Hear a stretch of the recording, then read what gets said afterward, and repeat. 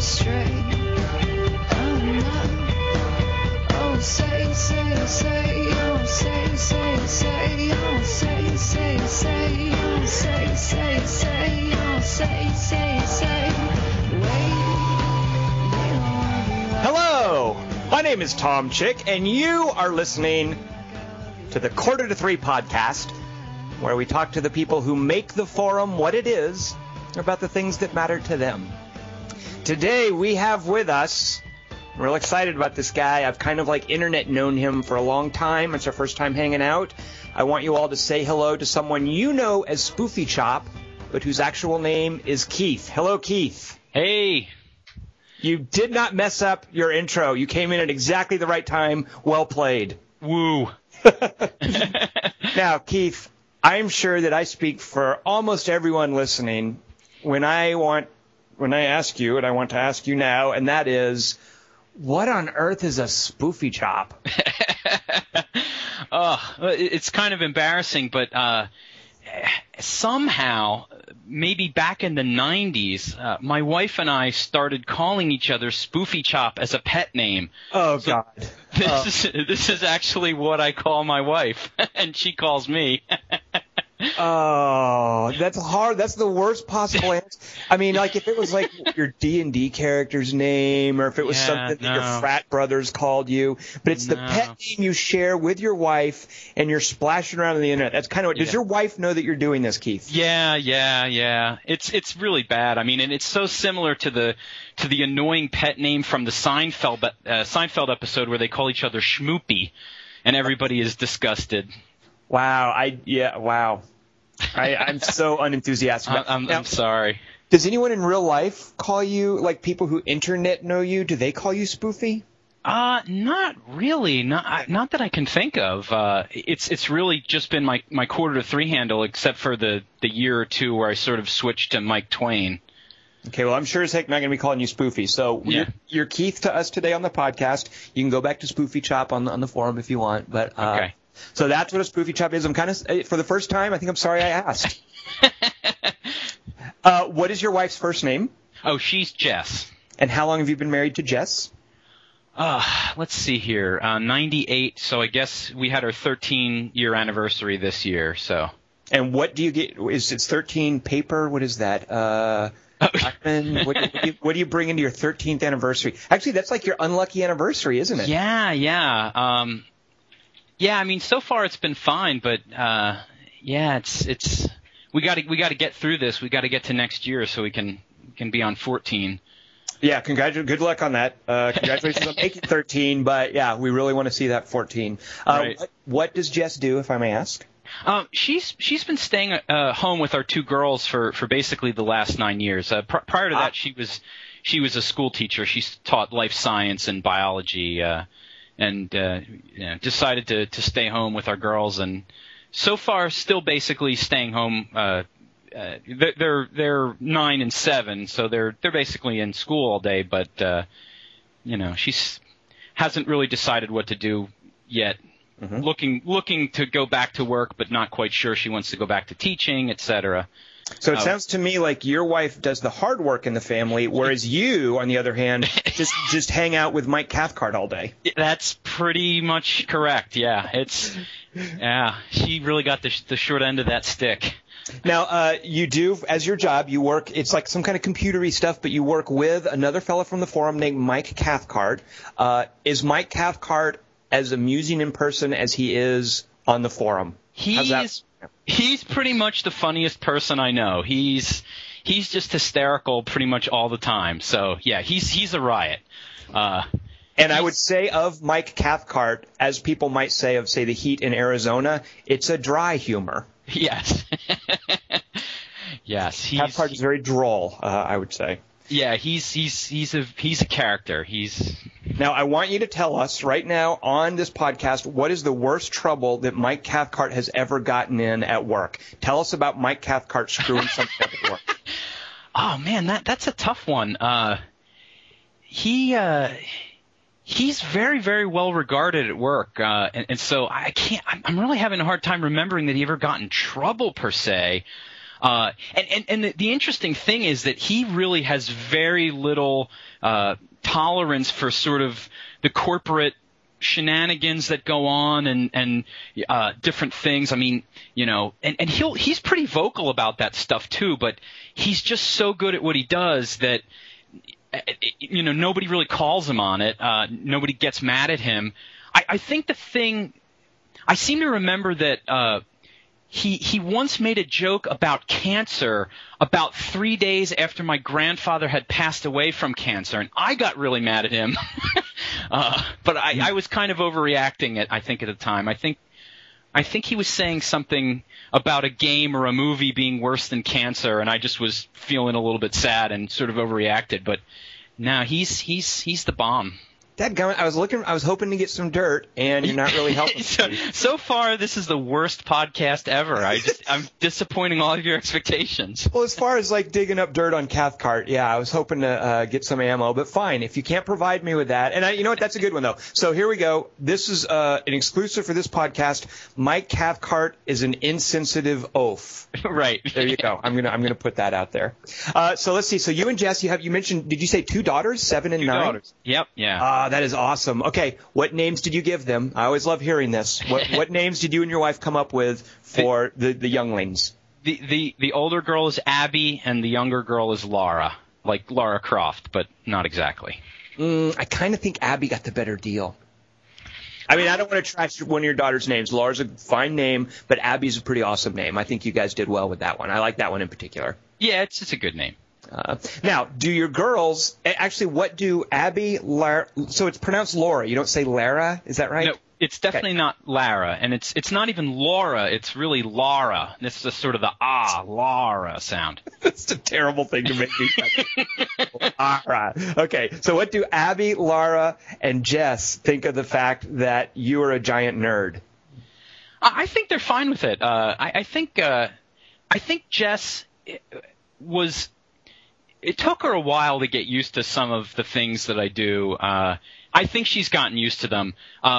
Abby is absolutely following in my footsteps. She's a total nerd. She plays her DS and the Wii and Minecraft constantly. She's inconsolable if she can't play electronics in any given day for some reason. Lara also likes electronics. She's nerdy. She's not as nerdy as Abby.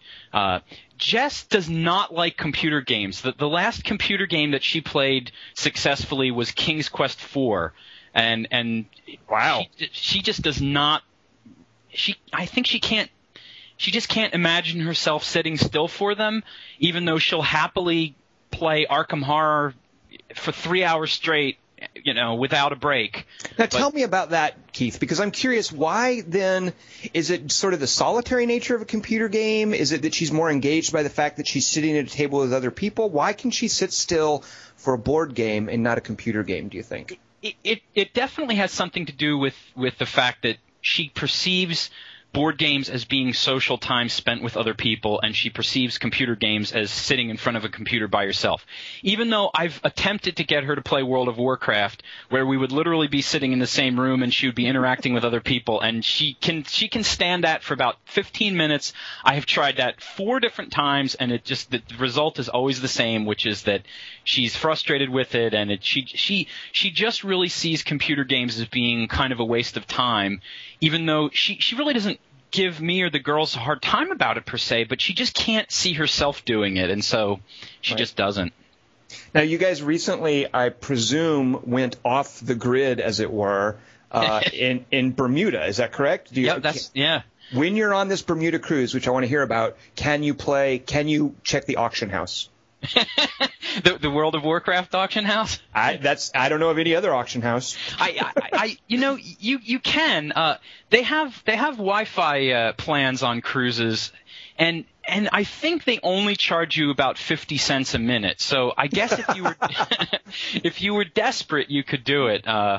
But I wasn't willing to pay that, and I turned my iPhone off, and by and large we didn't use any of the communication systems they had on the ship. So yeah, we were pretty much off the grid. We used a calling card at a phone booth in Bermuda to call home 2 or 3 times, and that was 1985 technology that we employed. Now, holding that thought, I'm just curious, have I outed you as still playing World of Warcraft? I noticed you didn't immediately say, "Oh, I don't play World of Warcraft." I was playing. I played for about 8 months this year, and I quit again about a month ago.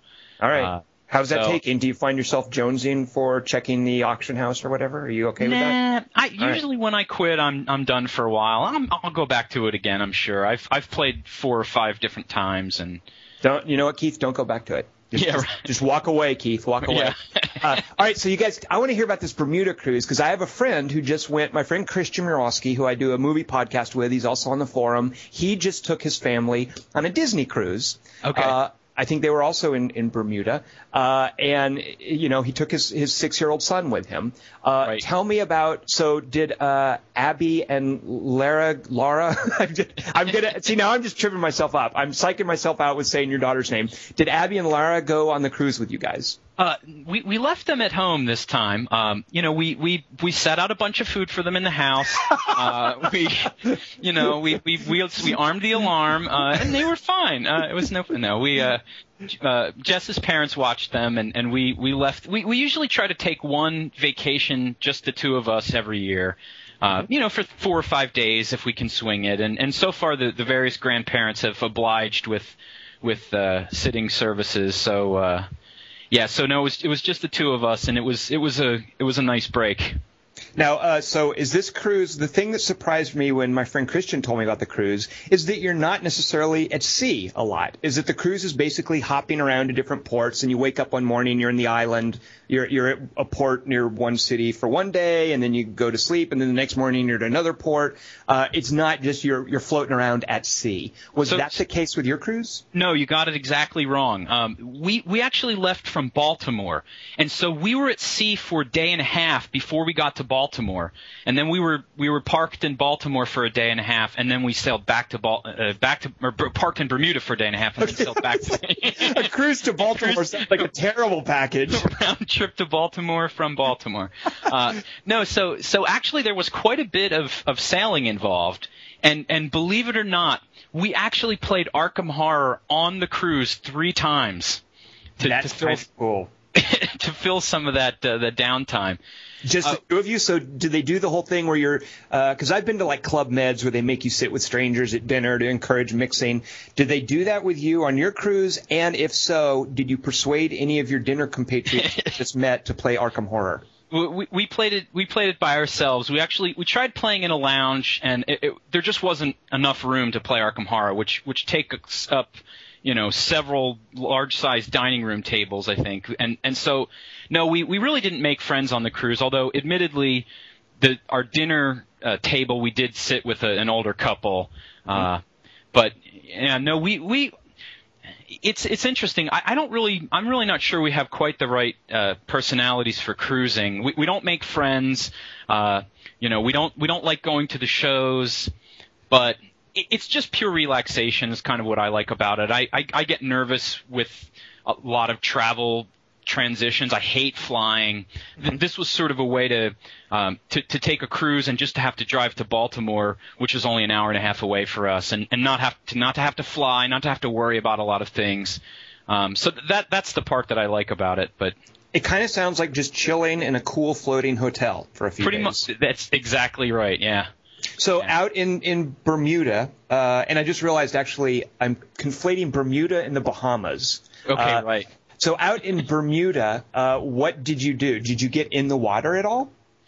We did. It was extremely windy. We sort of went right in the middle of 2 tropical storms, and the weather wasn't great.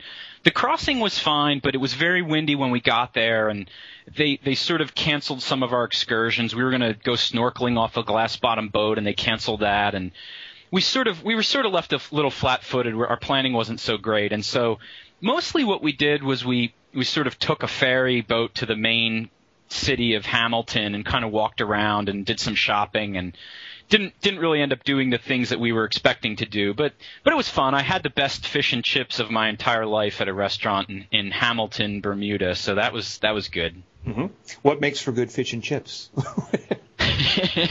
It's deep fried fish and French fries. Eh? I mean, fried food is really the best thing in the world as far as I'm concerned. I just love fried food. Well, let me ask you, Keith. Here's what I think is important for good fish and chips, but some people can't brook this. Did you go with the malted vinegar? I do not do the vinegar thing, no. Oh, Keith, you can't have possibly claimed to have had the best fish and chips until you suck it up and deal with some malted vinegar. What's the matter with you? In your honor, I will try that sometime, but I've never tried that before. That right there is one of Britain's greatest contributions to civilization, next to something else I'm going to tell you about, and you're probably going to go, ew, but you're going to have to trust me on this. And I think malted vinegar might also be a component in this. There's something from the UK called brown sauce. Have you ever had it? No. All right. Brown sauce and malted vinegar. I hardly recommend both of them. Okay. So you come back from Bermuda. How did the girls feel about being dropped off at the grandparents while you guys got to hang out in Bermuda? I think they were fine. I don't think Abby really missed us at all. I mean, she had her DS with her the whole time, so she was fine. Their grandparents are really great, so I think they had a fantastic time getting a vacation from us as well. And every day that they were good, the grandparents gave them each a $2 bill. So they came home with 14 $2 bills between the two of them. So neither of them missed out on a day. They made bank every day. They were good every day. What do a 7 and a 9-year-old do with that money? Out of curiosity. They actually have spent it already. They bought a Calico Critters luxury townhome, which I believe is a sort of a plastic dollhouse that probably cost somebody $4 to make in China and $37 to market, and then they price it at $83. So they pooled all their money and bought that. I think that's a minor form of economic stimulus. I applaud. Right. Yes. We're helping President Obama. Now, okay, you have now officially breached the topic of PNR. Oh no. Therefore, I want to ask you, I don't duck into PNR a lot, but I believe I see your name in there a fair bit. Right. How would you characterize yourself? Are you conservative? Are you a Republican? I'm not. I'm no longer a Republican. You were? I was, yes. I was a Republican for probably my whole life. I was quite conservative growing up, went to college, became a little bit more liberal, sort of went back to small town suburban life or whatever, became more conservative again. I was a staunch Bush supporter for many years, and I finally realized that just in general that politicians are just absolutely manipulating everybody for their own ends, and I just became absolutely disgusted with the political system, became absolutely disgusted with Bush. I really don't consider myself a conservative anymore per se. When did this happen after Bush was out of office? Is this since an Obama has been in office thing, or was this when was this? Yeah, I mean, I probably would struggle to remember the exact timeline. It was definitely before Bush left office. I think if somebody was willing to go back and comb through my posts, I started becoming skeptical of certain things. I started becoming skeptical of the Patriot Act, started becoming upset at sort of abuses of power in different areas, dabbled briefly with thinking that Ron Paul knew what he was talking about. That's almost like experimenting with marijuana in college. It really is. It was. It didn't last long, but eventually what I realized was just that Bush was basically just as horrible as everybody had been telling me he was for a long time, and it was sort of a rough thing. I mean, I still get kind of prickly about it. I think there's probably a lot of people on the forum that probably are never going to be able to like me because I was such a jackass for many years about the politics stuff, and I don't really blame them. The there's one person in particular, I won't name names, who really just gives me a hard time kind of anywhere that I pop up, and I don't blame him. I mean, it's, I don't really consider myself a liberal per se. I'm not a registered Democrat. I consider myself an Obama supporter. I don't think he's doing a particularly good job. The Republicans and the Tea Party morons are certainly making it as hard as they possibly can on him, and et cetera. But like, for instance, I've really taken to reading extreme left economics blogs. There's a site called CEPR.net, I think it is, Center for Economic Policy Research, and an economist named Dean Baker, who's very, very far left and really really is sort of pretty far out there, and not even really in the mainstream. I mean, the mainstream seems to think that we should the stimulus didn't work and this and that, and he's calling for more stimulus, et cetera. So in a lot of ways, I've really totally gone in the opposite direction. I'm very religious though, so socially I am still pretty conservative though. So, but at the same time, I don't consider myself a moral voter. I would not vote for a Republican just because of abortion or some moral issue. I'm much more interested at this point in just preserving people's freedoms and liberties, although not to the extent that a libertarian would. So I don't know what the heck I think, but I. Do you talk politics much? Like, okay, you mentioned you're religious. Is in the context of do you have a regular church group? Like, are you a denominational? Are you a member of a particular denomination? Yeah, I'm actually a member of the most conservative Lutheran church body in the U.S. So what that makes me wonder, though, is so, for instance, you're a Lutheran and you go to a Lutheran church. You say they're very conservative. Do you have political conversations with them? Like, do you have people with whom you used to be conservative who see you losing some of that conservatism, sort of abandoning the Republican Party, that you still talk politics with? I really have never talked politics with people at church. I think we mostly just talk about Jesus all the time. Okay. and so, yeah, although once or twice I've talked politics with people, and there were some people at church that seemed essentially just as disgusted with the political system as I am. I mean, one thing that's kind of interesting about this church is that I really am not under the impression that it's a standard sort of American evangelical kind of situation where everybody is just, that because everybody's, staunch Christian, that they're just automatically a Republican. Mm-hmm. It's not really that kind of church. And so people don't tend to talk politics, and I guess what I'm curious about is if you have, since you've gone through this sort of political conversion over the last few years, do you still have connections and conversations with people with whom you used to agree that you no longer agree with? I mean, aside from P&R, which is this weird internet conversation, right. Do you have these conversations in real life still with people? Church, work, friends, whatever? Not really. I mean, I don't know. I never really talked too much politics. The only people that I really talked any politics with were people at work. And I mean, Cathcart used to give me a hard time about some of this stuff. I mean, he's not particularly political, but nobody has become disappointed. My parents, my mom was always pretty liberal, and my dad has actually moderated his sort of Republican views over the years. So I actually have managed to, just coincidentally, I guess, the people around me have sort of become disillusioned with politics sort of at the same time that I have. So right.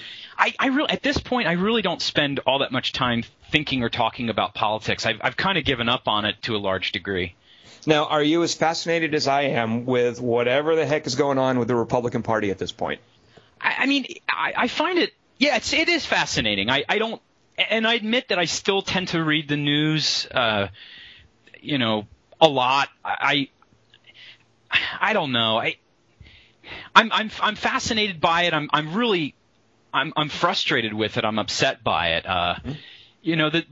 I really see the Tea Party as being a very negative influence on the country. I think it's, I'm real convinced by these crazy leftist economists that we're absolutely doing the wrong thing with the economy. So yeah, it is fascinating, but I think in this case, fascinating means we're all screwed. So I think maybe I'm being naive, but I tend to watch it, and I think that the Republicans are just on the road to marginalizing themselves. I mean, the Tea Party is a huge groundswell, but I don't think it can sustain itself. I think this is just an extended implosion, and I do find it fascinating, like a train wreck. And even though I agree with you, the Tea Party is harmful, I just don't see this sort of inchoate, unfocused populist movement as really resulting in anything. I don't think they're going to be able to elect a president. I think they're just going to increasingly marginalize themselves, and the Republican Party is just sort of groping for its new identity and where it's going to go from here.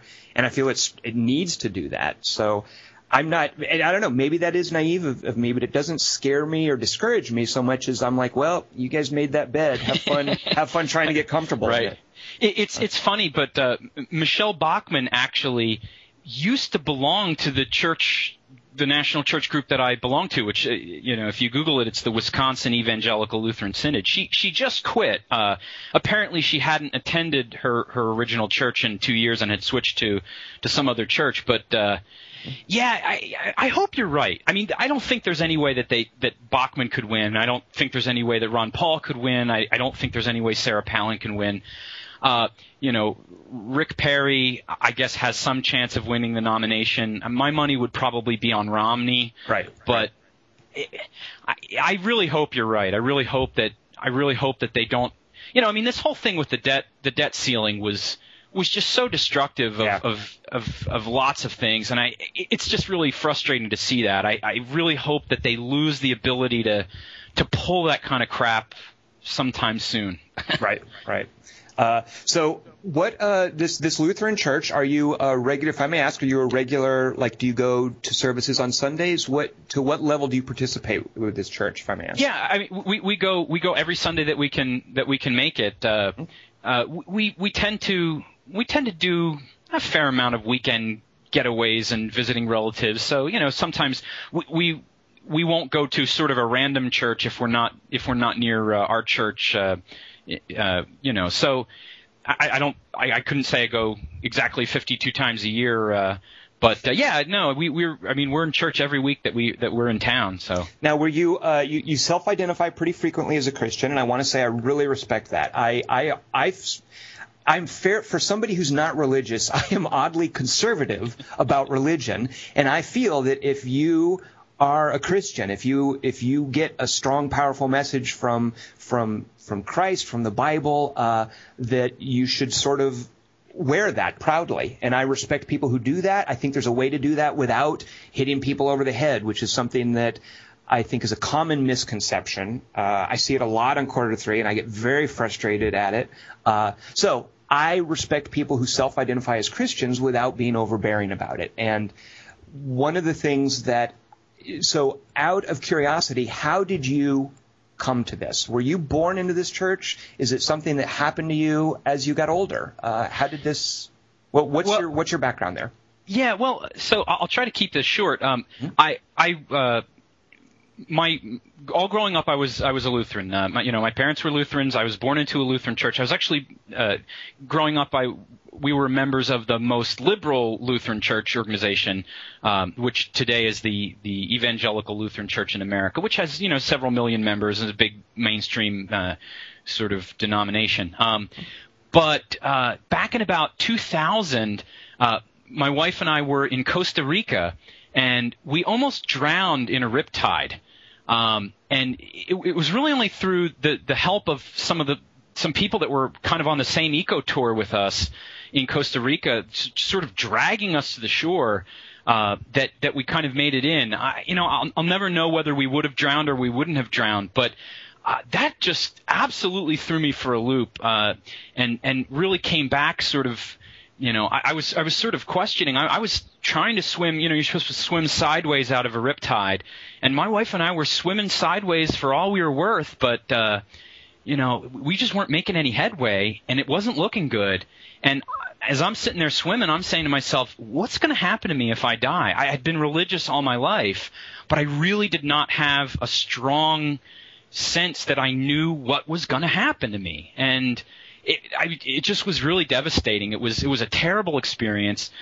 These two guys dragged us to shore, and we're sitting on a log on the beach in Costa Rica, and it just really made me reconsider some things, and decide I had been putting off wanting to have kids, and I told my wife, we're going to have kids now. We'll have kids, and I said we got to figure out. We got to read the Bible more. We got to figure out what's going on here, and so we started going through a process of trying to figure out what we believed and what the Bible said about things, and we really ended up sort of going on this journey from the most liberal Lutheran church to the most conservative Lutheran church. So that's basically the background in 1 minute. I love how this horrible thing, this riptide, and that must have sucked. Yeah. I love how it's ultimately a positive presence in your life. It really was. Yeah. So tell me about this Lutheran church. What is your congregation like? Do you have a favorite pastor? Actually, do Lutherans have pastors? What do you call them? Yeah, we call him pastor. Yeah. Okay. Yeah. Our pastor's fantastic. I mean, he's a very gentle man. Gives terrific sermons. I mean, they're very different than probably what a lot of people are used to. Very focused on scripture, not a lot of anecdotes and sort of modern day life applications per se. It's really very sort of pure Bible based stuff. The congregation is quite small. We actually live kind of far away. I think ideally you live about 5 or 10 minutes away from a church, and our congregation is about 30 minutes away. That means we probably don't participate as much as we really ought to. I'm kind of lazy. I don't like to drive. I at one point was on committees and things, and used to drive a half an hour after work to go down to some ridiculous committee meeting, and then be frustrated at that the way committees and churches tend to work, where nothing really gets decided very quickly, and I kind of had to give that up out of just a sense of overwhelming stress. But it's my take on the church is basically that I really strongly believe that Lutheran theology is really sort of the primo theology out there, and that this particular church body is has really kept that Lutheran theology sort of going through the last couple hundred years as this sort of it's basically the modern day successor of Luther in my opinion, and so it's a fantastic church. It's great teaching. Our pastor's fantastic. It's not something where we're real great friends with a lot of the people from church. We tend to live between 30 minutes and an hour away from most of them. Mm-hmm. So it's not as much of a social thing as I think some people get with church, which maybe makes me a little bit sad, although I'm not a social person in general, so it's not that big of a deal, I guess. What I can imagine one of the most exciting things about being a parent is being able to watch your daughters learn about the kind of worldview that you as a Christian hold, sharing that with them, watching them sort of grow into it, answering the questions that they have. That must be one of the really precious parts of being a parent to you. Oh yeah, absolutely. I mean, it's interesting. My parents were great. My wife's parents were great. But they weren't particularly intentional about their parenting. I think they just kind of played it by ear a lot. Mm-hmm. And we've taken a bit of a different approach. I mean, we're very kind of intentional about our parenting. I'm sure that, in about 5 to 6 years from now, we'll learn from our daughters that this is absolutely the wrong thing to do, and that we're the worst people on the planet. But until then, we read the Bible every night at dinner. We talk about our faith a lot. We talk about different things a lot. I absolutely drill into the kids the idea that advertising is ridiculous and that they shouldn't be swayed by advertising. We've already told them the truth about Santa Claus out of a sense of not wanting them to feel like, you're telling this story for year after year after year about this magical guy in a sleigh, and then suddenly it turns out that he's not real. I mean, we really wanted to get to them early with the message that, look, sorry, but Santa's just make-believe. I really hope there's no kids listening to this. And, because, so I guess long story short, we really do put a lot of effort into our parenting. We have token economies that we use for rewards and different things. So I love it. I love being a dad. I love my girls. They're absolutely fantastic. We play lots of board games with them. We do all kinds of fun stuff. So. The Santa thing reminds me, Keith, though. I mean, that seems like that makes – like if you were to raise your daughters teaching them about Santa Claus, and then at one point they find out there's no Santa Claus – that would then call into question, well, what about this Jesus fellow? What about God, the Holy Spirit? You were tricking me about Santa Claus all these years. Why should I then believe you about these other things you're telling me about that I can't touch, that I can't feel, that I have to accept on faith? Right. So that makes perfect sense to me. What do you still, out of curiosity, do you still do like the presents, like that night of Christmas? Like there's the secret presents that come out that aren't under the tree? Yeah, no, we'll still do the secret presents. I mean, that because that's just fun, Right. It's like the tradition, right? Now, I want to ask you then: is it difficult being a Christian in a modern sort of secular world? And here's one of the examples I want to bring out to you. Someone on the forum posted a question: "You believe in God or heaven?" Whatever. It's like one of these conversations. I immediately knew where the conversation was going to go. Yeah. I could tell how that. Now, and you went in there and you posted this great little bit from Job, and Ben Sones immediately comes back, and we all know Ben. Ben's a great guy, but he's like, hey, is that from Hellraiser? I really wanted to come up with something funny to say to that. That was such a great post. I loved it. Well, you know what? That's what I'm curious about. Does that bother you? I mean, does that immediately dismissive attitude, is that discouraging? Does that bother you? Do you take that in stride? How, as somebody who feels strongly about this, how do you deal with that kind of stuff?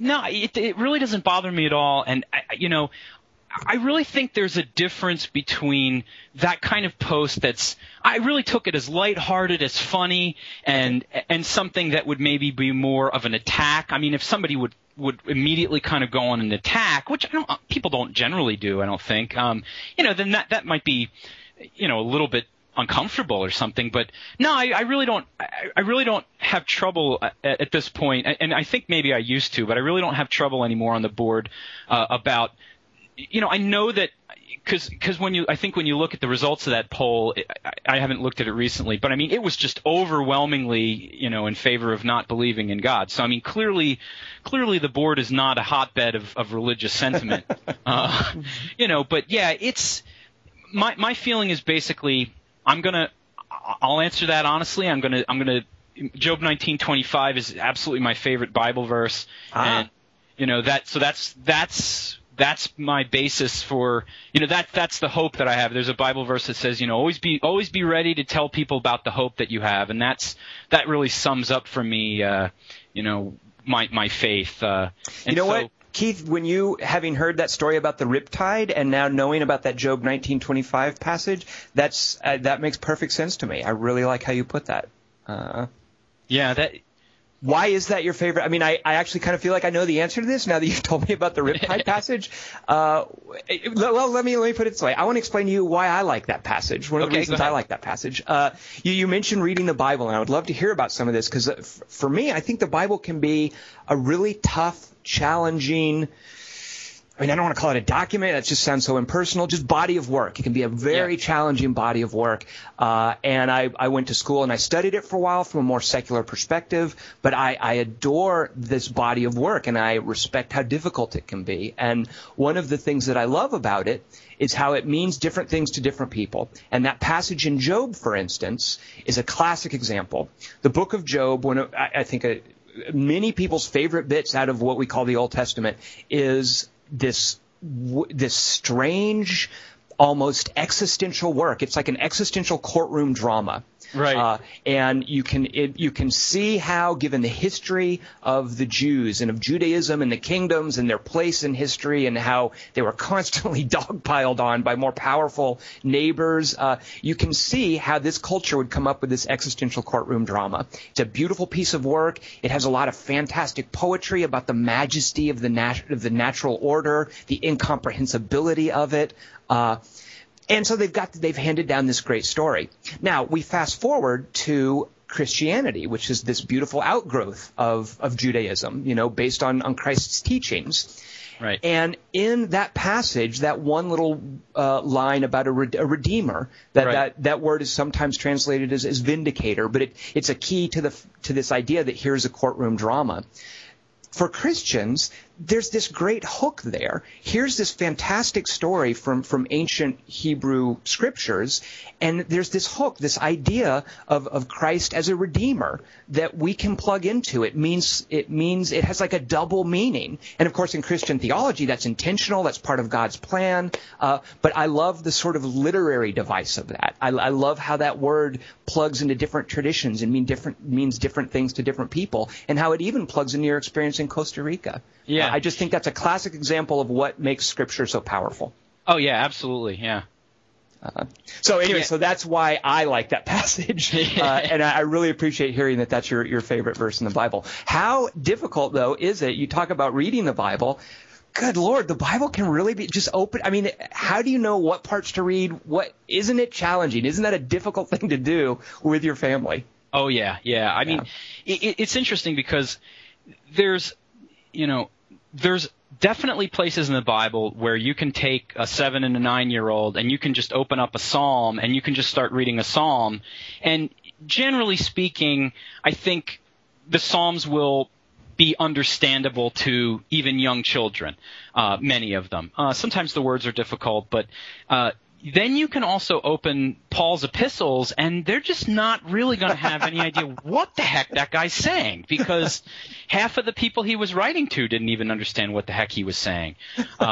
So, yeah, it is challenging, and certainly there are a lot of difficult passages in the Bible, and there are a lot of things that at first glance don't really make much sense, or that would seem to have been contradicted by other records or contradicted by other parts of the Bible. I mean, my personal belief is that whenever there appears to be a contradiction, it's us that's confused, not God. That there is no confusion. But and so in that sense, I would consider myself to be a biblical literalist, except to say that I think some people take that too far and believe that Revelation is literal when Revelation is pretty clear to point out. Apostle John points out it's a vision. It's not supposed to be literal. Mm-hmm. But it is difficult, and I don't spend as much time as I really ought to reading the Bible.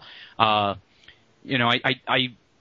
we read the Bible at night with the girls, and have our little Bible study time. I mean, I don't follow a plan. I probably should. I just open up something and I start reading.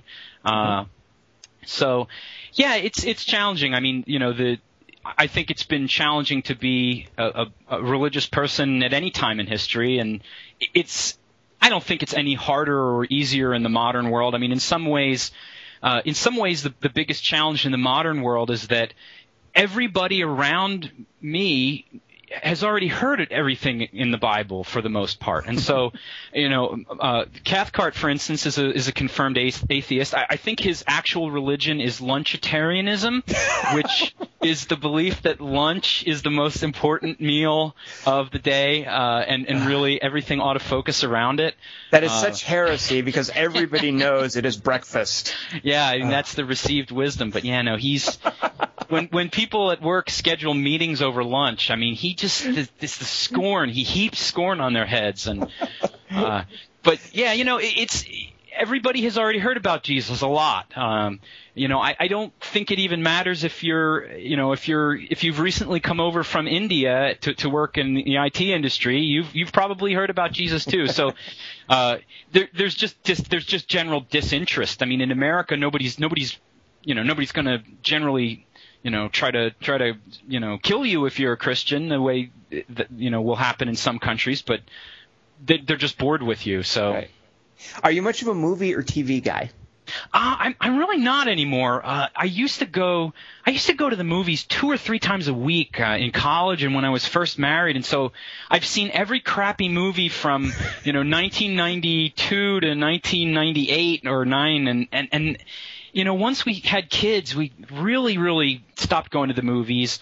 I really don't watch a lot of TV anymore, just, preferring to play games or, video games or board games or whatnot. So the only show that I watch consistently right now is River Monsters Unhooked, which is that sounds awesome, whatever it is. It's fantastic. It's on the Learning Channel or something, or the Animal Planet. It's about this really awesome British guy. Is this going to be one of those cryptozoologist things? Yeah. Oh, God, really? I've disappointed you again. Yeah, it's this awesome British guy who's got bad teeth and an awesome accent, and he goes around the world, catching cool fish from various rivers. And, so it's, they did an episode the other night where they talked about a fish called the ball cutter that not chews people's balls off. Okay, so he's not then looking for the Loch Ness Monster. He's actually practicing serious, ichthyology. Oh, no, yes. He's a serious biologist, yeah. So it's I guess it's not. Be like the Bigfoot guys or something. No, nothing like that. No, so maybe he's not a cryptozoologist per se. He's finding real fish, although they're very strange fish. Right. Now, so the reason that I asked, though, if you were a movie and then we'll move on because I have so many other things I want to ask you about, but the reason I ask you if you're a movie or TV guy is that as someone who has studied religion and is fascinated by it and has a lot of respect for it, I'm constantly disappointed at the way it's portrayed in movies and TV. Oh, sure. And I'm wondering if there are any specific movies or TV shows you can think of that aren't necessarily, like Christian entertainment, where you really liked the portrayal of religion. Oh, wow. And I ask because it's kind of a loaded question because I specifically want to know if I can just think of a couple movies that I'm curious if you've seen. There's Robert Duvall made a movie called The Apostle maybe, 10, 15 years ago. Have you seen it by any chance? I have not seen it. I heard of it and just never got a chance to see it. So The Apostle is a very rare creature in that it's a Hollywood creation, has an enormous amount of respect for evangelical Christianity. Now, you can find movies that respect Christianity, but movies that respect evangelical Christianity are very rare. There's also a great movie called 21 Grams. Have you seen that by any chance? No, I'm sorry. So that's a very sort of more heavy, dramatic, R-rated kind of thing, but it has, I feel, a very sophisticated understanding of how religious people deal with crises. In good and bad ways, without sort of sneering or being dismissive of religion. So those are two movies that I really, really respected how their perspective on religion. When normally religion is so facile, it's treated in such a facile way. Right. Most movies and TV shows. All right, so let's then talk about something entirely frivolous. Excellent. I am curious. You and Jess, the two of you, played Arkham Horror? Yes. Did you each have two characters? Yeah, we do the thing where we both play two characters. Arkham Horror is, I think, quasi-impossible if you're only playing with two investigators. Yeah. And so in order to make it even reasonably fun, you've really got to play with probably four investigators. I think there's an argument to be made that that's kind of the sweet spot maybe. It got to the point where with just the base game, we got to the point where we would win almost every time. We've since added the Dunwich horror expansion and the new revised Pharaoh expansion, and that's actually made it difficult enough that I don't think we've won real solidly since we added those. Have you ever killed the Dunwich horror? I don't think we have together. I think it's possible that when Mike and I were playing once, we managed to kill the Dunwich horror. I don't remember, but yeah, he's tough. Now I want to throw out the name of a game that has killed Arkham Horror for me. Uh-oh. Since trying this game, I have no desire to play Arkham Horror. Now, I own Arkham Horror, Dunwich. I have the Dunwich expansion, the Kingsport expansion. I have the King in Yellow. I have the Dark Young of Shub-Niggurath. So I've certainly invested time, money, care, attention in Arkham Horror, and I no longer want to play it since trying Battlestar Galactica. Oh, okay, right, yeah. Now, have you played this? I have not yet gotten a chance to play it. Mike has a game night now, where I believe he's borrowed several of your conventions, and I don't get to it as frequently as I would like, and I have not yet played Battlestar. It sounds like the best game ever, and I really got to try it. You know what? Don't try it. Don't play it. If you want to continue to enjoy Arkham Horror, Don't play it. The thing is, Battlestar Galactica has such a cool twist. It's that same cooperative, narrative-based gameplay, but the twist being that one of the players, at least, is going to end up being the traitor. So there's this whole additional psychological dynamic that doesn't occur in Arkham Horror. And ever since I've played Battlestar Galactica, going back to Arkham Horror, I just miss that dynamic. Yeah. It just feels like playing D&D against a non-existent dungeon master. Have you ever? Go ahead. Sorry. Oh, I guess the issue is just that my wife and I really need games that we can basically play with two players. I understand that game is like you pretty much have to have exactly 5 players, or it's not perfect or something. You can fudge it, but it's definitely one that if you've just got 4, or if you have as many as 6, you might want to consider something else. Yeah, that's a tough thing. That is one of the good things about Arkham Horror, though. So besides Arkham Horror, what do you and or Jess play? What kind of board games are you into these days? We've been playing Arkham so monomaniacally for the last month or two that I don't even remember. I mean, we played some Ticket to Ride, which I don't think is actually all that good of a game. We played a cute little game that's sort of like Arkham Super Light called Forbidden Island. We can actually even play that with the girls. That one's easy enough. I picked up Wrath of Ashardalon, which is sort of the Wizards of the Coast people attempting to do a D&D in a box. That game's okay. It's not so great. We picked up a really cute game that the girls can play called The Magic Labyrinth, which has this ingenious use of magnets and balls sort of rolling underneath these magnetic pawns, and that's really cute. So I actually dropped about $150 at the game store the other day, picked up Space Alert, which is another cooperative game, and Agricola, which is not a cooperative game, but not a jerky game. I think our favorite game prior to Arkham was probably Carcassonne. Mm-hmm. Haven't played that real recently just because my wife... It pretty much as soon as I get home from work, she's like, "You want to play Arkham?" That's adorable. Jess is awesome. Yeah. Out of curiosity, why do you call Agricola when you say it's not a jerky game? What do you mean by that? Well, one thing that Jess is not good at is when you pull a dick move in a game. So in Carcassonne, where you line a road up into somebody's castle, or in something like Ticket to Ride, where you take you even though it makes no difference to you, you take the one last two car segment that would that prevents the person from getting their 5 train long master route or whatever. She hates that stuff. She hates it when people sort of come along and just screw her over to win. I don't think she's gonna. Have you guys tried Agricola yet? We have not. I just got it, and I haven't even had a chance to read through the rules.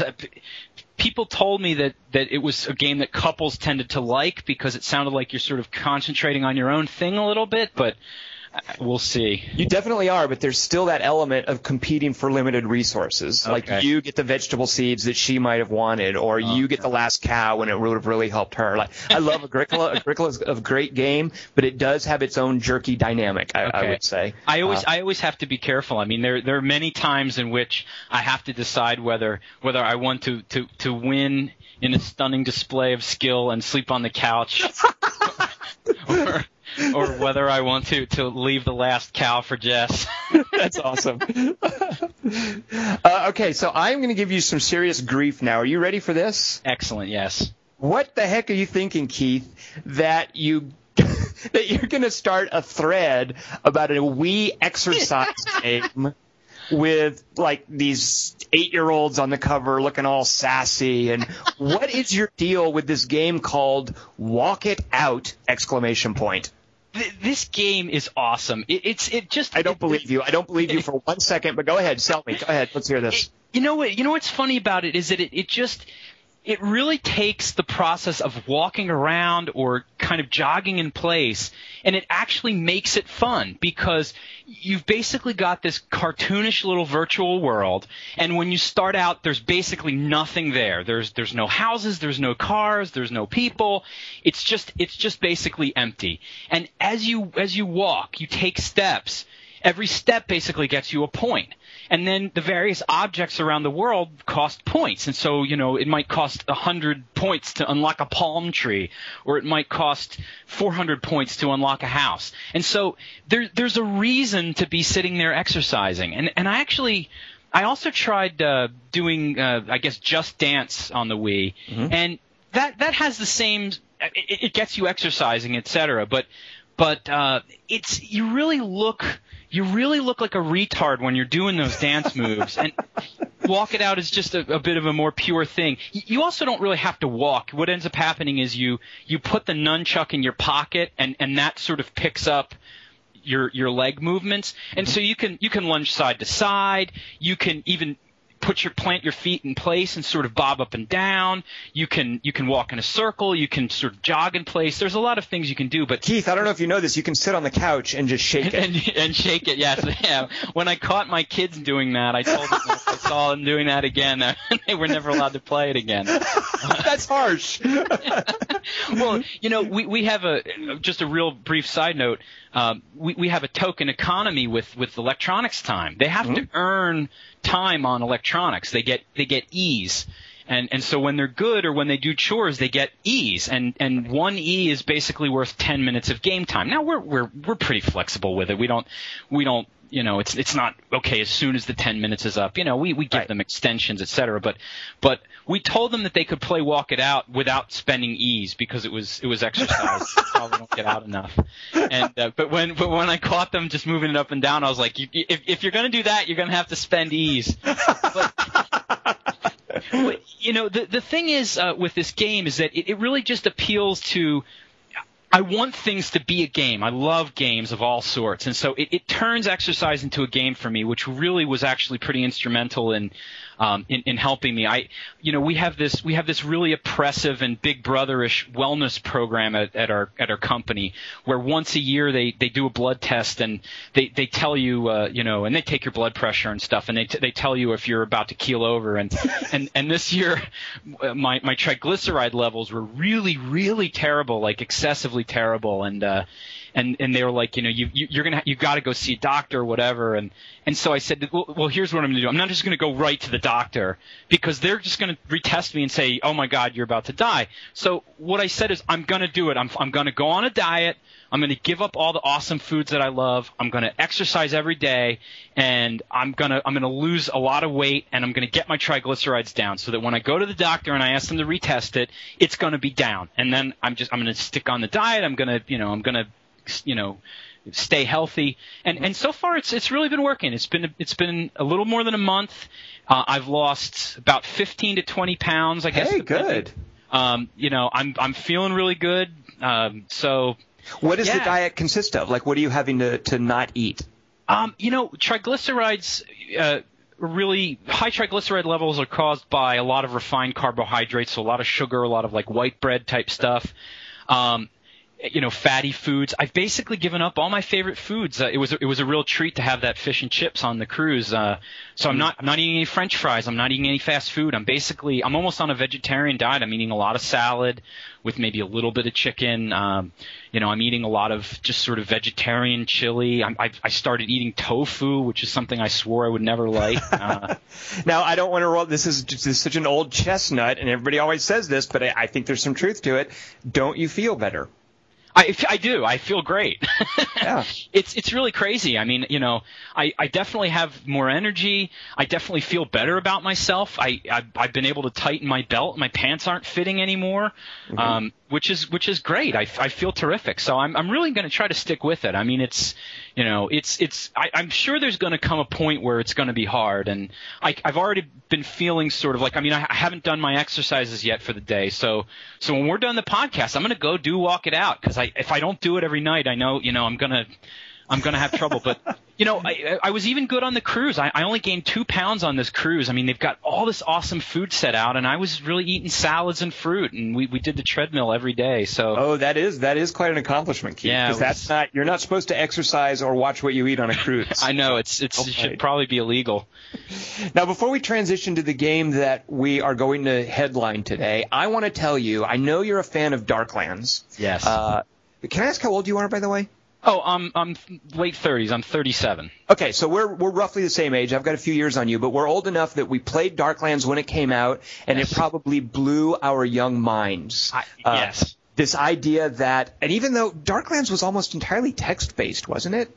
Yeah, I mean, it was graphical, but the real interesting thing about it was that a lot of the navigation around the game is done on text-based menus.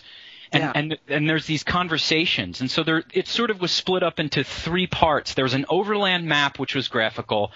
There was a tactical combat system, which was graphical. But then there was sort of this navigating around the cities and the locations that you go to. And that was all text-based. And it was absolute genius. Was it randomized? There were many things in the game that were randomized.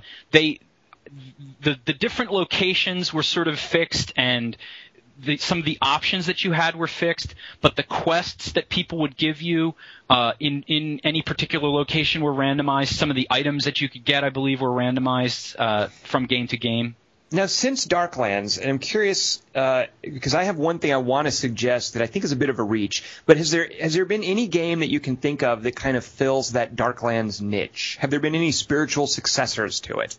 I actually kind of felt that a DS game, Final Fantasy Tactics A2, was kind of similar. You have sort of the text menus that you get in a lot of these DS games. You had an overland map, and you had a tactical combat system. It wasn't. I'm not a huge Final Fantasy fan, so it didn't really scratch quite the same itch. But there have been games that sort of did some similar things, I think. That's the only one I'm kind of remembering offhand. But nothing has really come close to Darklands. Now, have you played, and it's a whole different genre, so I don't know that it applies, but have you played a game called Space Rangers? I tried playing that, and there was something about it that just didn't appeal to me. I really didn't get very far with it, or I had trouble with the combat or something, and I should probably revisit it. No, I don't think necessarily you should, because I'm with you 100%. Space Rangers was kind of like a sci-fi, maybe successor to Darklands, but I'm with you in that it kind of bounced off me. I didn't really take to it. But here's a game I've been playing recently that I think is a lot like Space Rangers, and as I was playing it, I realized, this kind of fills this Darklands kind of shaped hole in that there's a lot of randomization. I'm basically just moving around an overland map. There are occasional little quests, but I'm basically just sort of navigating this open area. Now it's got much more detailed graphical combat, but as far as just moving around this map, kind of unlocking stuff, aimlessly wandering, it gives me a Darklands vibe, and I think it's better than Space Rangers, and it has a very unlikely name. It's called Space Pirates and Zombies. I knew you were going to say that. I've actually just been playing the demo, and I was about to buy it. I just haven't had a chance to buy it yet today. I heartily recommend it. And when you mentioned Darklands, I just kind of hit on that. Now, one of the things about Space Pirates and Zombies, I am super weird about spoilers. I don't watch movie trailers. I don't want to know things about movies. And if I can help that with a game, I am also going to be the same way there. So I don't know what kind of game Space Pirates. I haven't read anything about Space Pirates and Zombies. I just jumped in and started playing. We had a fellow named Brian Rubin who did a game diary on it, and I confess, because I didn't want it spoiled, I actually didn't read stuff he wrote. So don't tell him that. Okay. But I've been playing the game, and I don't know why. I know why it's called Space Pirates, but I don't know why it's called Zombies. I don't know what you're heading towards. This isn't a spoiler to say the structure of the game is you start in the periphery of a galaxy and you're working your way towards the center. I don't know what's in the center. I don't know really why I want to get there. You can't just make a beeline for it. You have to sort of work your way around through different areas. So I know very little about where it's actually heading. And in that regard, I kind of feel like it's Darklands 2, and that I don't know what's waiting for me. I don't know where I'm going to end up. I'm not trying to kill like one main wizard. I just kind of like that aimless feel, that sort of not knowing what's coming. And I like that too. I mean, I definitely tend to be a fan of open world games in any genre. So yeah, I'm excited to check it out. My impression is that you can't take your save progress from the tutorial. So I actually stopped playing the tutorial, figuring, well, I'm going to have to redo this, so I might as well just get the game. Right. Yes, absolutely. I did think of another one that's sort of similar, DS game Infinite Space, was kind of similar in that there's a story and there's a big open world, but it's a little bit more linear. But there's sort of menus, and then there's kind of this combat system. That weird space game. It's like the capital ships fighting each other. Yeah. And the problem it suffered from was that it was just really, really super long, and so I didn't manage to finish it. But I remember, I think Tracy Baker was a real proponent, or he was a real advocate for that game, and I tried it, and it also wasn't the developer like Suda51 or like one of those. I seem to recall it was some high-profile Japanese developer who I really respected, but as I was playing this game, I didn't really see that it was. I couldn't really see their work in it, so I kind of lost interest. It was a little different. You actually spend a lot of time moving little components around your capital ship to sort of fit these Tetris-like pieces into your ship. Oh, right. God, yes. Which I loved. I thought that was fantastic. So. Well, you're gonna like Space Pirates and Zombies. I'm not gonna say anything else. I just think you should buy it, dive in. I think you've got some cool stuff waiting for you. All right, I want to talk to you. So this podcast is about a game I may have never heard of. Right. Wizard War? Wizard Wars. Wars. They've had more than one war. Okay. Yeah, So tell us briefly what the game is, and then I want to ask you about why you are kind of famous for Wizard Wars. Tell us for those of us who don't know Wizard Wars from Wizards of War, what is Wizard Wars?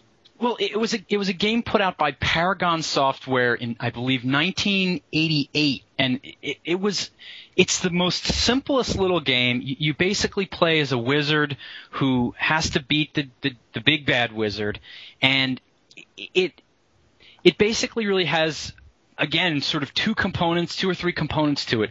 There's an overland kind of map. You can go to these different territories, and when you go to a territory, you can have an encounter, and you may encounter a monster that you have to fight, or you can sort of search for items, and then you'll find kind of items that you can, combine into these recipes or whatnot. And that's probably about 85% of the game. It was similar to the Bard's Tale in the sense that when you're having combat, it's just this sort of scrolling text that says, you hit the bad guy for 10 points of damage, and then he hits you for 3 points of damage, and it's just this ridiculously simplistic game. Although in 1988, I mean, it was fun. It was the last Christmas present that my grandmother ever gave me before becoming senile, so I sort of have fond memories of it in that regard. So you still own this picture that I'm looking at here is a copy of the game you still own? Yes, I'm holding it in my hands right now. Yeah. My eye immediately goes to, I'm looking at the 5 1/4 floppies, the 3.5 inch floppies, the disc, the manual. There's some handwritten sheets. There's some sheets in there. One of them looks like it's on parchment and it's signed by someone named Schloeth, I guess. But where my eye goes, and I'm like, I want to know what's in there. Morgaine's Handbook of Spells, Curses, and Enchantments. Yeah, so this is a little pink book that has some, sort of ridiculous runic writing, and then it's got some text, and so the first spell in here is called Passion. It says, drawing upon the limitless power of Mazus himself, the passion spell arouses the love stored in the soul of all creatures, blah, blah, blah, blah. I have no idea how this relates to the game. That's what I wanted to know. Is that in the game? Because that would be awesome. You know what I think it is? I think that it's one of these deals where those are some of the spells that you may find as you progress around the world. The best part of this little booklet, though, is that the last page is like this. I don't know what you'd call it. It's like this sort of pin-up picture of a woman in a bikini with a horned skull superimposed on her head, like she's wearing it as some kind of a headdress. Is that the eponymous Morgaine? I don't know if that's Morgaine. If it is, I wish I had met Morgaine. But as a 14-year-old boy, this was my favorite page of the entire book, of course. And now, out of curiosity, Keith, in 1988, how did your grandmother know to get this for you? Well, she didn't, because she was mostly senile already. And so what we did was my mother said, look, Nana can't afford anything for you guys, and she can't get out to the store, but so that we preserve the true spirit of Christmas, which is to give people presents, we are going to go to the mall, and you're going to pick out your own present, and then we're going to wrap it and then pretend to be surprised for Nana. And so, that's wonderful. Yeah, it was cute. And so I remember, I really actually have a vivid memory of being in the electronics boutique, may it rest in peace, and picking this game out and being so excited and feeling like I knew I was going to love it, and then having to wait for a month as it sat wrapped in our house, waiting so that somebody could hand it to my Nana so she could hand it back to me. That is a valuable experience for a child to learn. That sort of deferred gratification. Yes. So you still own this game. It has obviously personal significance to you. However, this game now has an additional claim to fame. This game is almost like a relic for very specific reasons.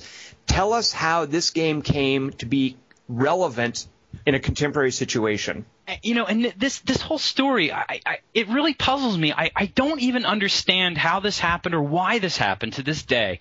But Lunch of Kong on the forums posted something, it must have been over a year ago now, saying that he had a friend that was looking for player-generated maps, maps that people drew of computer games. And I said, I think I've got some maps. And I went and looked, and I pulled open my Wizard Wars box, and I found the maps that I had drawn.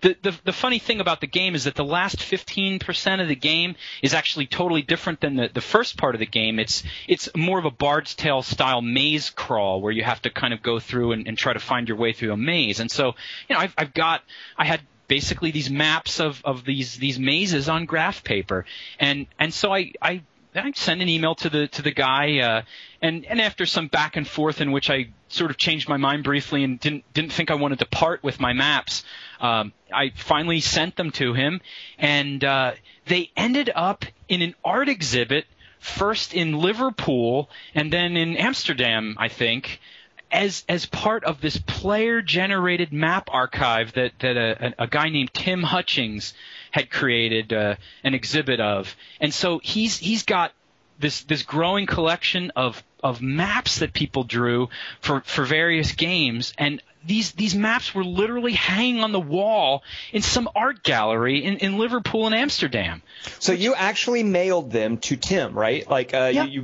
And you were reluctant at one point to give them to him, right? Like at one point you were like, these have sentimental value. I don't want you to take these. Was that? Yeah, I think I tend to be kind of paranoid, and I think I was worried that I wasn't going to get them back. And he convinced me, look, no, this is real. This is a real art gallery. That we'll be careful with your maps. And mailed them to him. He forwarded them on to the exhibit in Liverpool and et cetera, and then they traveled from there to Amsterdam. And do you know how they were exhibited? You said they were on a wall. Like, were they actually affixed on a wall? Was there any sort of plaque with them? Was your name, by the way, did it say Keith so-and-so from Pennsylvania? Like, was it credited to you? I don't think so. It's kind of a regret. I've really got to get back to Tim and ask him if he's got any photos of what the exhibit looked like.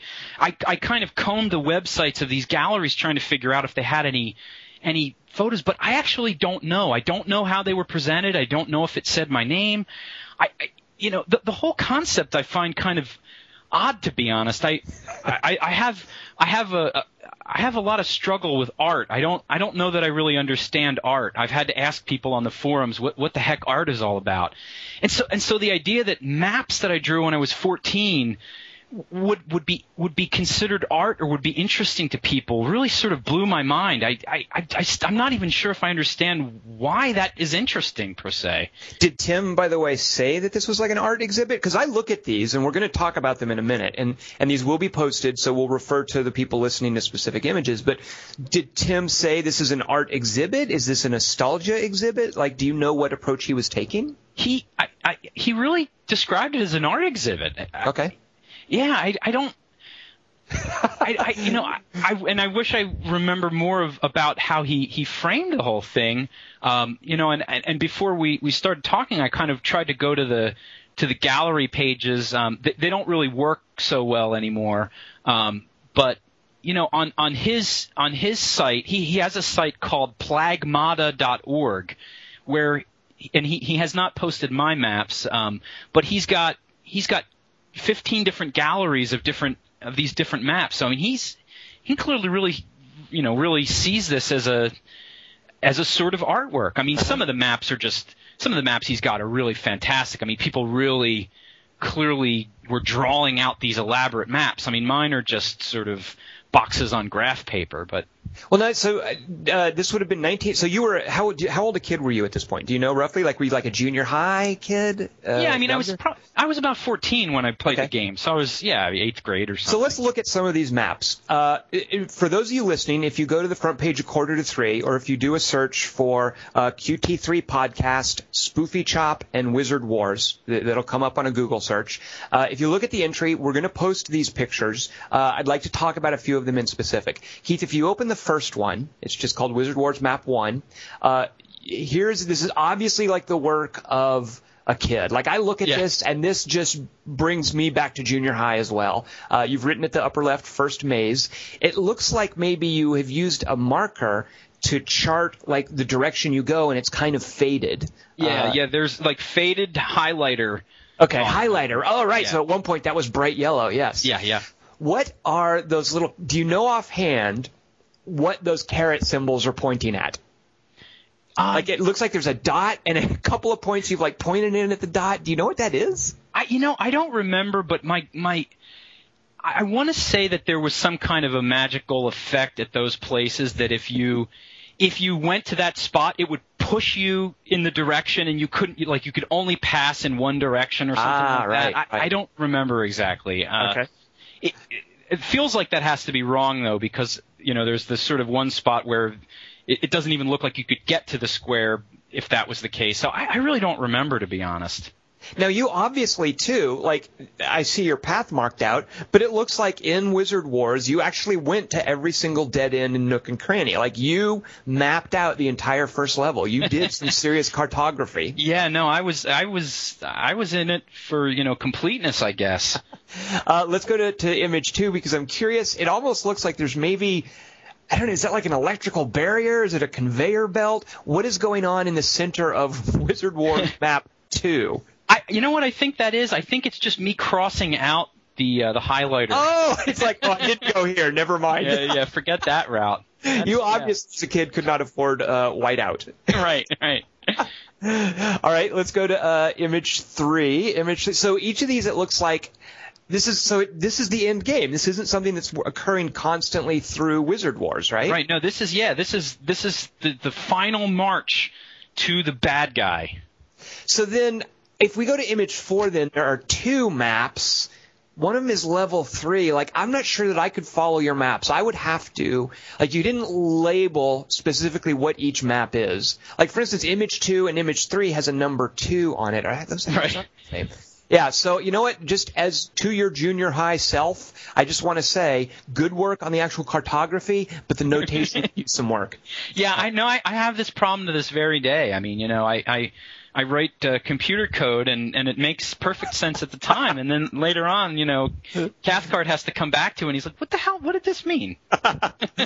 Now, looking at Wizard Wars Map 5, I'm almost guessing there might be some kind of like teleportation portal action going, like where you hit number 1, and then that takes you to number 2, and then that takes you to number 3, maybe? I'm sure you're right. Yeah, I'm looking at this, and I'm sure you're right. I just don't remember for certain, but yeah, that's got to be what's going on. Good work to your junior high self. What I also like how this one has evolved is you are now indicating the direction of travel. We're now putting arrows on the highlighted path so that you know which way you're moving. I was learning as I went, apparently. So, okay, now here's where I really start to love it, because then you get a sense for, holy cats, this game gets complex. How could you have gotten through here without mapping it? Man, map 6, where you're having to like cram everything onto the one page. It's barely going to fit. It looks like there might even be little sub-basements on the bottom right of map 6. It looks like you might have given up charting every inch. Like, is that an area that you started and you were eventually like, forget this. I don't need to go out there. I'm not going to explore any further. I don't know. I definitely remember becoming really frustrated with this and feeling like I was never going to get to the end. I definitely remember a palpable sense of frustration with this game, and I don't remember if the sort of the blank areas on this map were just places where that you couldn't get to or what. But yeah, no, I've only ever played through this once. Keith, I'm glad to hear you say that, because my favorite thing about watching, like my first favorite thing about looking at these maps is how much I think, yes, that was this idea of exploration that I loved as a kid. This is why I played D&D. This is what I thrilled to when I discovered computer games. That's my first favorite thing about these maps. My second favorite thing about these maps, as you just said, that increasing sense of frustration, I love looking at image number 8 and comparing it to image number 1. In image number 1, it is so like bold and clear, and you're pretty careful about getting the lines to look good. By the time you get to image number 8, you're just like, yeah, it's like slapping the lines down. It's just, you don't care about the aesthetics or whether or not you're lining up with the graph paper very well. You just want to get it done with, get it mapped, get to the end. There's such a clear progression to this. It almost looks like some kind of, you can just see your frustration. Right. In the lines that you were drawing in map number 8. And it looks like I gave up on the highlighter to some extent. Now I'm using a pen, maybe. It's just. You can see in image number 8 in the very upper left one, you started with the highlighter, and then it's like, just never mind, I'm just using a pen. So did you get, so you obviously got these back, so yep. Tim was very clear with you about, look, if you send them to me, I will send them back to you. Is that correct? Yeah. Now, were these FedExed or insured, or I had a girlfriend who used to work at a library here in the university system here in California, and every now and then she would be tasked with transferring a rare tome, and she would wear specific gloves. It would be in an airtight, sealed container.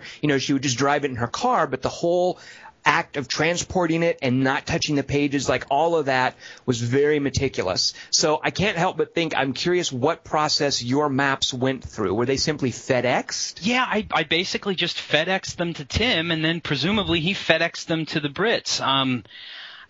They were insured. I don't remember for how much. I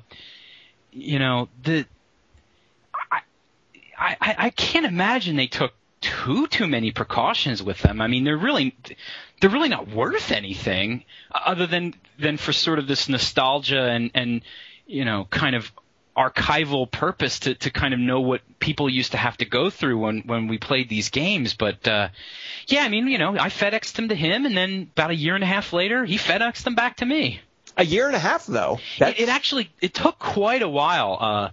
The exhibit was set to run for about a year, and I don't know exactly what happened, but even after the exhibit had ended, it seemed like Tim wasn't getting them back from the gallery maybe as quickly as I had expected, and then it felt like maybe he wasn't sending them back to me quite as quickly as I'd expected once he got them. They went on a pretty long journey. Yeah, they were out of my hands for about a year and a half, I think. Right.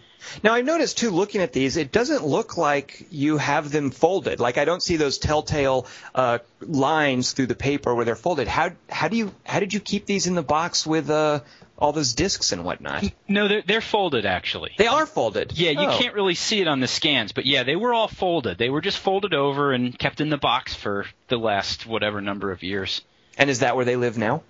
I have not put them back in the box. I actually have them in the envelope that was inside of the FedEx envelope with Tim's real nice note that he wrote to me after when he sent them back.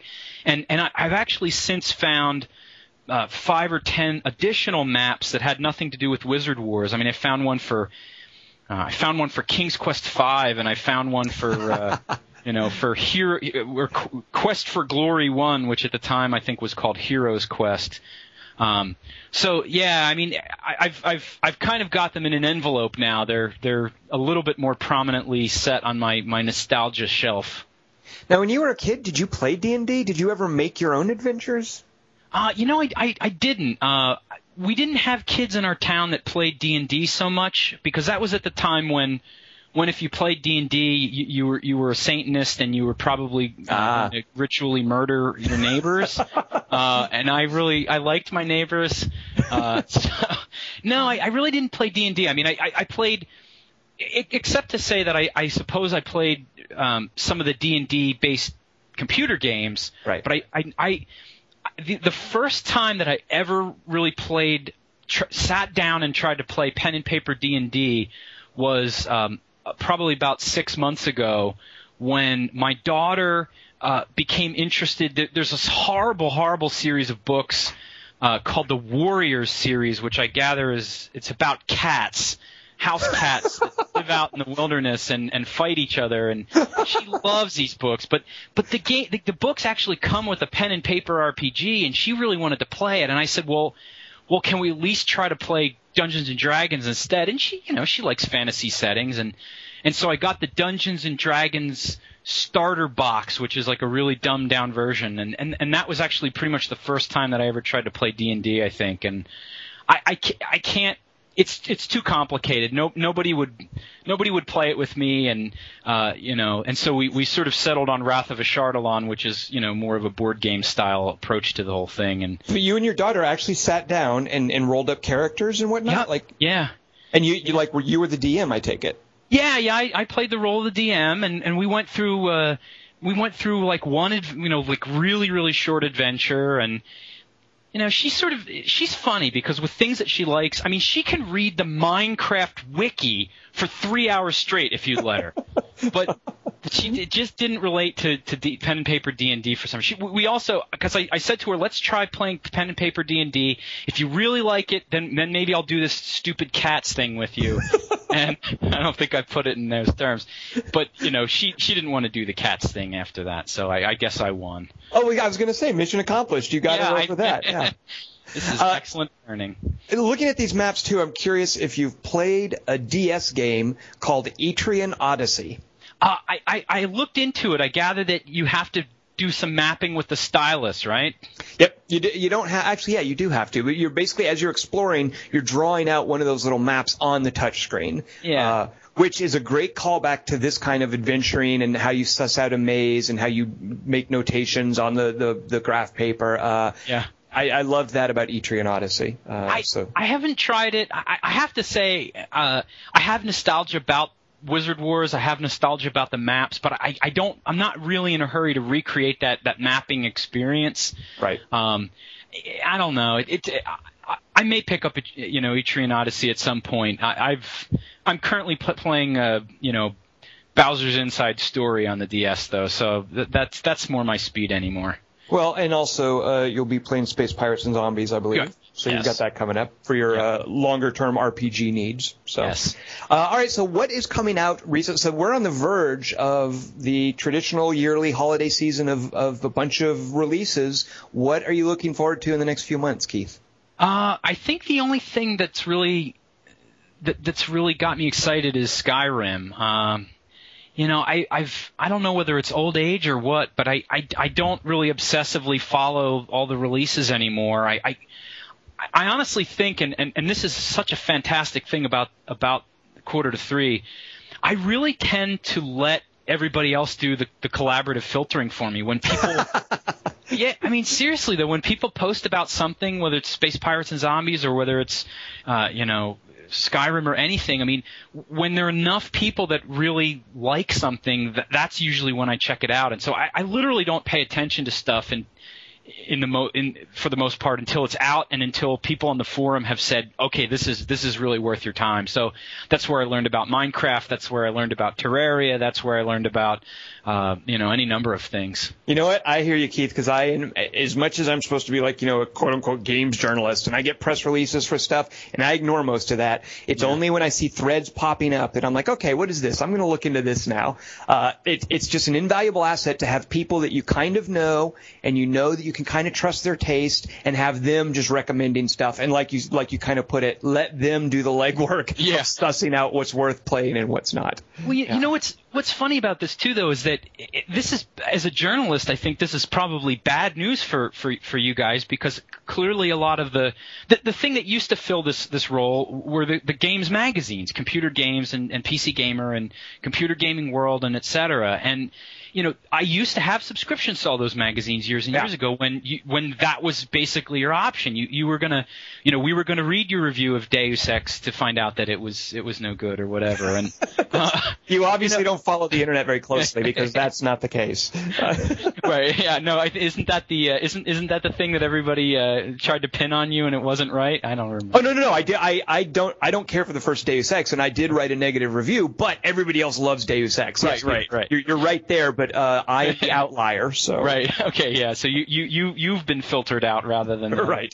But you're absolutely right in that all of these magazines now, and I go to places like IGN, and I even work for those guys sometimes, and I see articles, and I'm like, I don't know who wrote this. I don't care what he thinks, and that's kind of weird, and that's not a good place for the industry to be in, as far as the industry of writing about games, is that we have these internet communities that we kind of trust more than the traditional writers. It's a weird place. Yeah. Well, I think that the people that were doing the writing, maybe quote unquote in the old days, which isn't so many years ago now. I mean, you and several of the other people that were really well respected, you guys were really, you had a really unique voice and still do, and there was a trust factor there. I think as it became harder to make ends meet as a games journalist, and as things kind of got a little crazy, it seems like the quality declined, and so it wasn't like you were going to go and say, I want to know what Tom or what whoever thinks about this particular game. But I think it speaks volumes that Steve Bauman, one of the finest magazine editors ever, is now working at a game developer. Yeah. So that's kind of the lay of the land these days. So, all right. So Skyrim, here's a quiz for you. You ready for a pop quiz? You bet. What day does Skyrim come out? Didn't they pick the 11/11 absolutely to make it easy to remember, and it worked because because now I'm so yeah, you know what, but it is not going to be a day one purchase for me. I've gone back and forth with this. I will probably wait until people, at least maybe it's previews or whatever, but till people on the forum really confirm, yes, it's as awesome as it's destined to be. Well, I find that interesting, because it's I look at Skyrim, and I even got to play a little bit of it at a press thing recently, and it's such a known quantity to me. I know what kind of games Bethesda does. I know what Oblivion was like. Like, I have no doubt that I know exactly what to expect in Skyrim, and it's probably going to be exactly that. But you know what? Good for you for being cautious. That's a good place to be. I'm probably overcautious. I could easily change my mind. I think I've maybe gone back and forth 2 or 3 times on this, but yeah, I don't know. Sometimes things come out and there's weird bugs. I mean, the problem you had with, was it Fallout New Vegas? Oh, you know what? That's a very fair point. That's a very fair point, because I probably would have said the same thing about Fallout New Vegas at one point. Yeah. Which was I just got done playing that, a month ago or whatever, and I mean that game was awesome. Shut up. But if it had bugs, they wouldn't really. I hate when people tell me how awesome Fallout New Vegas is, because I want to play it. Yeah. So, final question: will you be playing Skyrim on the PC or the 360 or the PS3? Actually. Yeah, PC. I think my computer is still going to be able to run it. I don't like playing those games on the consoles. I don't really like using the controller for games like that. So, I have a theory. I'm going to throw this theory out at you and see what you think. I'm a single guy. I live in my own place. So if I want to play a game on the 360, I'm going to be in the living room, sprawled out on the couch. No one's going to be bothering me because they want to watch, Glee or whatever. Right. You, as a married fellow with 2 lovely daughters, do not have that luxury. So does that color whether or not you play things on the 360 or the PC? Well, so my 360 is not even. It's not even in the living room with the television. Okay. The Wii is connected to the television, and so when I do walk it out, I'm at 10 p.m. or whatever it is, I'm I'm with the television. But the Xbox 360 is actually connected into my beautiful 27-inch Asus monitor that has built-in speakers, which are tinny and crappy. But the point is that I can play the Xbox 360 as if it was a PC game. Right. I mean, I'm just sitting at my desk the way I would normally play a PC game. For first or third person games, I just don't like using the controller. So. Okay, fair enough. Thanks for blowing a hole in my theory. Well, Keith, I have really appreciated hanging out with you today. This has been awesome talking to you, and I was just so tickled to look at those maps. So thanks for sending me those. If you have been listening, be sure to check out the maps on the front page of 2:45. If you are ever a nerd in junior high, I think you will definitely appreciate those. So Keith, thank you for hanging out, and we will be seeing you around on the forum. Thank you, Tom. All right, take care now. Take care. Oh, by the way, so I guess I didn't. So you do not know this music, right? Here, let me play this. I'm straight. So you said before you don't recognize that, right? No, I really didn't. It's cute. It's funky, but no, I didn't recognize it. Cute and funky. It's also, by the way, absolutely awesome to play the drums on in Rock Band, but it's called Maps, and it made me think of your maps. So. All right, well, take care, Keith, and we'll see you around on the forum. Okay, take care.